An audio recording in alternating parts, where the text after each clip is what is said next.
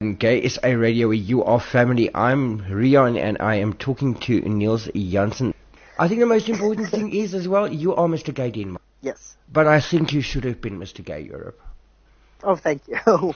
I think that actually this was a good thing. I think Enrique is going to be a really good Mr. Gay Europe. I think he is just a little bit more mentally robust than I am. I'm still struggling with my mental health. I'm in a really, really good place right now, but being Mr. Gay Europe is a lot of pressure. And just think you need to be like a special kind of person to handle it. And I don't know if I'm that person. But I'm just really proud of how far I got being just me. And I think Enrique will do a great job. And I'm so happy being first runner-up because I can focus on, doing my project and not having to do Mr. Gay Europe stuff on top of it. Because there's a lot of blog posts you have to write. There's a lot of, meetings you have to go to. And I think that would have been stressful for me to do all that. But I would have done it, no question about it, and I would have tried my best. But I do realize my own limitations, and I think first runner-up is kind of like the right place for me to be. Now, I think for our listeners, what makes us just so special and so unique, and I just love this whole thing about all of this, is you have become the first transgendered man.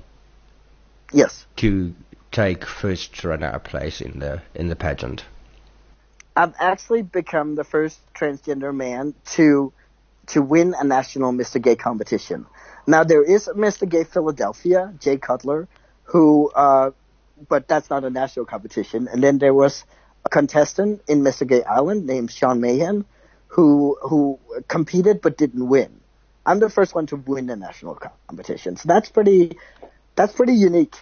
And I hope I won't be the last, because I hope that I can inspire other trans people that this is something you definitely do belong in this competition, and that you have a lot to contribute. Niels, what made you decide to take part in pageants? In Denmark, the competition actually changed this year. Like the 2 past years, there was no competition, and this year they decided to change the contest. They wanted to find an LGBT ambassador, like somebody who represent the community. So it wasn't really about beauty or swimwear or anything like that. They wanted to find a person who could do like activism. And I've been doing activism a long time, but it was transgender activism. I needed to do something that was related to me being gay. I needed to go and fix the gay community, or try to fix the gay community, because I am a second-class citizen in the gay community. I'm a trans guy. And I don't really belong, I feel that I need to do something about that. I need to find a way to talk about, well, how do we make the gay community more inclusive to identities that don't really fit in? It's not just me. It's people that are disabled, or people of color, or people of maybe that have a different religion than others, or on numerous things where we just feel like we are on the outside of the community, that we don't belong. And I think it's an important point to make, that we do belong, and we have just as much right to be there as everybody else. Then, of course, you won. When did you win Mr. Gay Denmark? I did at the end of May this year. So you just missed Mr. Gay World Year in South Africa. Well, I'm coming next year. So you're coming next year? Yes. So the Mr. Gay World is in Cape Town next year in, I think it's April 28th to May 4th in 2019. It was moved from Hong Kong because Hong Kong, apparently, they're clamping down on the LGBT community, and they didn't feel that they were able to protect us properly. So it was moved to Cape Town. So it's in Africa again, which I'm looking forward to. So it was never the intention to participate in Mr. Gay World 2018, but I'm definitely coming in 19. Even though Mr. Gay Europe was really, really hard, and it was a struggle, and I don't know how I survived it, and I know Mr. Gay World is going to be a lot harder, but I think it's important to show up. I might not do well, but I am going to show up. Well, talking about Mr. Europe, what was that experience like for you? You say it was hard. Yes, it was difficult for me because I'm an introvert, right? And I was surrounded by people all the time. We were I was sharing a room with somebody, and in general, we had activities to do, and we were just, in this, communal situation all the time, and that was extremely difficult for me. So, and it was also hard because, we were living in a hostel, which was like, there was 7 gay guys and 1 bathroom, basically. So we got very, very close. And another thing was, it was very, very hot in Poland at the time. It was like, I think it peaked at 36 degrees centigrade, and it was just, there was no air conditioning anywhere. So we were hot and we were stressed. And then I got sick. So I had a cold on top of everything else. So it was just really, really hard. And I was struggling with my mental health. Also, what was really hard for me was there was a lot of partying. So basically in Poland, the way they got sponsors for Mr. Gay Europe was, it was only like the local clubs that wanted to sponsor, which meant that we had to go to those clubs and kind of help, bring in, people. And for me, being in a loud environment and being in an environment where there's a lot of bright lights, it just does not agree with me at all. So that was extremely difficult, because I get, overstimulated and overwhelmed, and just, I was just like, this is so hard. It was so hard for me, and I don't know, I mean, just being, just having my mental health was just, it was just on the forefront of my mind all the time. How do I protect myself? How do I take care of myself? And fortunately, Mr. Gay Europe is like, they're extremely aware of this, and I had a good relation with them. There was times when it was like, I can't be at this party anymore. Is it okay if I go home and rest now? And they would just agree, yeah, just go. It's okay. So they took care of me, but I also had to really take care of myself and really just, this is the boundary. I can't go on anymore, even though I want to make a good impression, even though this is part of the job. I just couldn't do it anymore. And it was a hard line to kind of find, is, because I was in a contest with other people and I wanted to do well, but there were just things I couldn't do. So it was really hard, but it was really, really rewarding. I mean, I met guys that I know will be my friends forever, and that's really special to me. And just, I mean, it's a small thing, but just being like, one morning I was standing and I was shaving, and since there's only 1 bathroom, other guys were there too, and we were kind of chatting, and just being in that situation where we're just a guy among guys, I've never had that. I mean, I've never been to summer camp with other boys because I was, with the girls. I've never been a part of a group of men that felt comfortable before. And that was just very, very special to me to be able to do that. So even though it's hard mentally, it was also extremely rewarding. And I'm so glad I did it. And, at the end of that week, I was like, I can't do Mr. Gay World. I can't do it. I'm not going to be able to go through this one more time. It's impossible. But just a couple of days after I came home, I was like, yep, I'm doing it again. So I'm ready to do it. I don't know how I'm going to survive, but I hope that, the organizers will take into consideration that I'm not like everybody else and I just can't do everything that everybody else, but I will try. I will try to do my best, but there's just things I can't do. You must be very proud of yourself, looking back at what you've accomplished. I am extremely proud of myself, and just getting so close to actually winning was just, I mean, I'm the first trans guy to ever compete, and I came in second. That's pretty good. And just, I'm very proud of the fact that, I went, I took the chance. I knew it was going to be hard, and I did it anyway. I mean, for me, that's a victory in itself. I was there on the last day because when I went, I wasn't sure that I was going to be able to do it. I was like, I talked to my producer and I said, hey, if I can't do this, I'm very, very sorry. I'm going to try. I'm going to do my best. But if it's too much, it's too much. And he was just, yep, that's the way it is.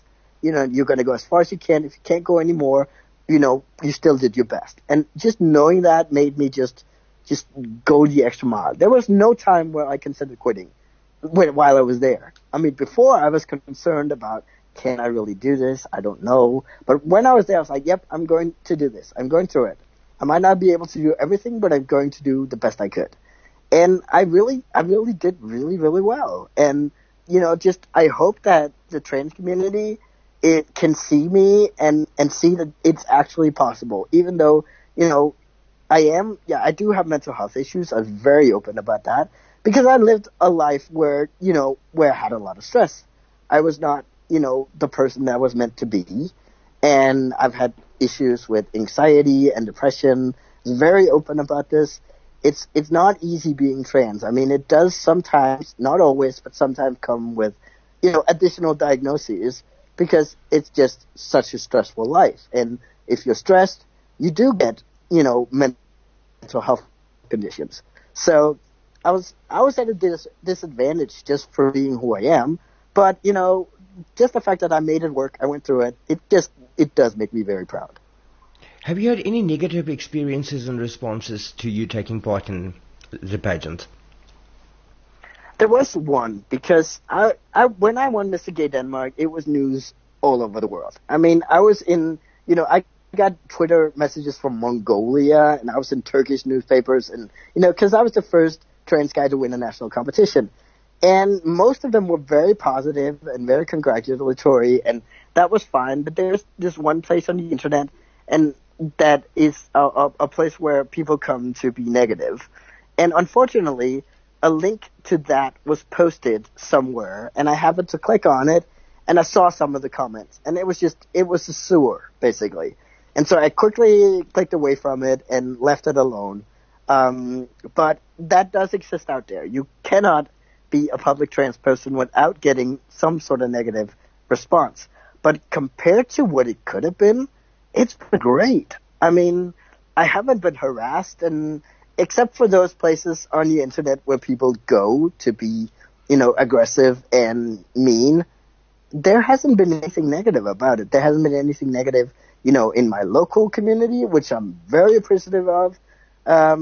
It wasn't like when I won, people said I was the right winner, which I'm extremely proud of, because there were some guys there that were, very well known in the community, very well known for their activism, very good guys that I'm friends with. And I just, for them, even them, to say that I was the right winner just meant a lot to me. So I've been extremely lucky. And I don't know if it's because I'm a man, because I know trans women get harassed a lot more than trans men. Or maybe it's just being in the right place at the right time that makes, people not go off on me in the same way as they go off on other people. I don't know. I mean, I don't know what's going to happen at Mr. Gay World. That's something, but so far so good. I haven't really had anything negative to say. What do you do when you don't take part in pageants? So for work, I'm a software developer. The story is that I have a PhD in astrophysics, and I did science for a number of years. I quit science, and then I sort of came into software development, because what I did when I did science was I made computer models of colliding black holes. And so I was already used to programming, and that's what I did. So when I quit my scientific career, I sort of stumbled upon web development, and I sort of stayed in that ever since. Actually, I visited South Africa because I went to a scientific conference in 2001. It was called GR16, General Relativity 16. And so that's actually the reason why I visited your country, is that it was part of my work to get a PhD, to go to this conference. So you are not just a pretty face? Well, I don't know if I'm a pretty face, but I'm pretty smart, actually. I think these both do. Yeah. I did, like, the parts of the Mr. Gay Europe that was about being smart, those competitions I won. What I think I lost was, photo shoot and, sports challenge and, social media and vote and stuff like that. I didn't do so well on those, but, for the interview and the written test, those I had down. How do you think contests like these have helped you to create a platform to get your message out there? Well, I think that at least Mr. Gay Denmark has made me able to reach into the gay male community in a way that I didn't before. I mean, I was pretty well known as a trans activist, and in the community that, knows about trans activism, our people knew about me. But I think, having this platform just gave me an opportunity to reach a group of people that I haven't been able to reach before. I think that trans men have a lot to give to the gay community. And I think that the gay community has a lot to give to me. So I think it's for me personally, it's just been very rewarding to be able to work in this direction. And I think that's what it's given me. It's like an opportunity to just be part of the gay community and to be able to help improve it. Causes that's close to your heart? I'm sorry, one more time. Causes that's close to your heart. What causes do you causes, stand? Yeah, okay, yeah. Gotcha. Of obviously trans rights, because, it's, we can't improve our situation if we can't improve our rights in the world. So, but also, it's like, rape culture, in the gay community, because my project for Mr. Gay Europe and Mr. Gay World is to try to find out how men are hurt by the gay community. And even though it's not something I ask for, like I go out and I interview men and I ask them, how have you been hurt by others in the LGBT community? And there are a lot of rape stories. There's a lot of stories of sexual assault. And for me, it's very, very, very important that we start talking about this, because I think that as gay men, we are very cautious about having a conversation about these things because people think we are predators anyway. People think we are pedophiles and predators. So it's very difficult to actually sit down and say, yeah, some of us are predators. What are we going to do about it? Some of us are victims. What are we going to do about it? And I think it's very close to my heart because it's very difficult to listen to how hurt some men have been by other gay men. And it's just from, I talked to a guy who's a very beautiful man, and he can just not go into a gay bar without getting grabbed, either, his crotch or his ass. It just, he has never, ever been able to go into a bar and been left alone. And that is a big problem. That is something we need to talk about. We need to talk about consent. We need to talk about, well, how do we not do this to each other? Because I think we hurt each other a lot more than we should. I mean, I know we are oppressed, and I know we take it out on each other, but there's a big problem, and we need to have that conversation. Gay SA Radio, where you are family. I'm Rian, and that was Niels Jansen, Mr. Gay Denmark, talking to us about winning that pageant.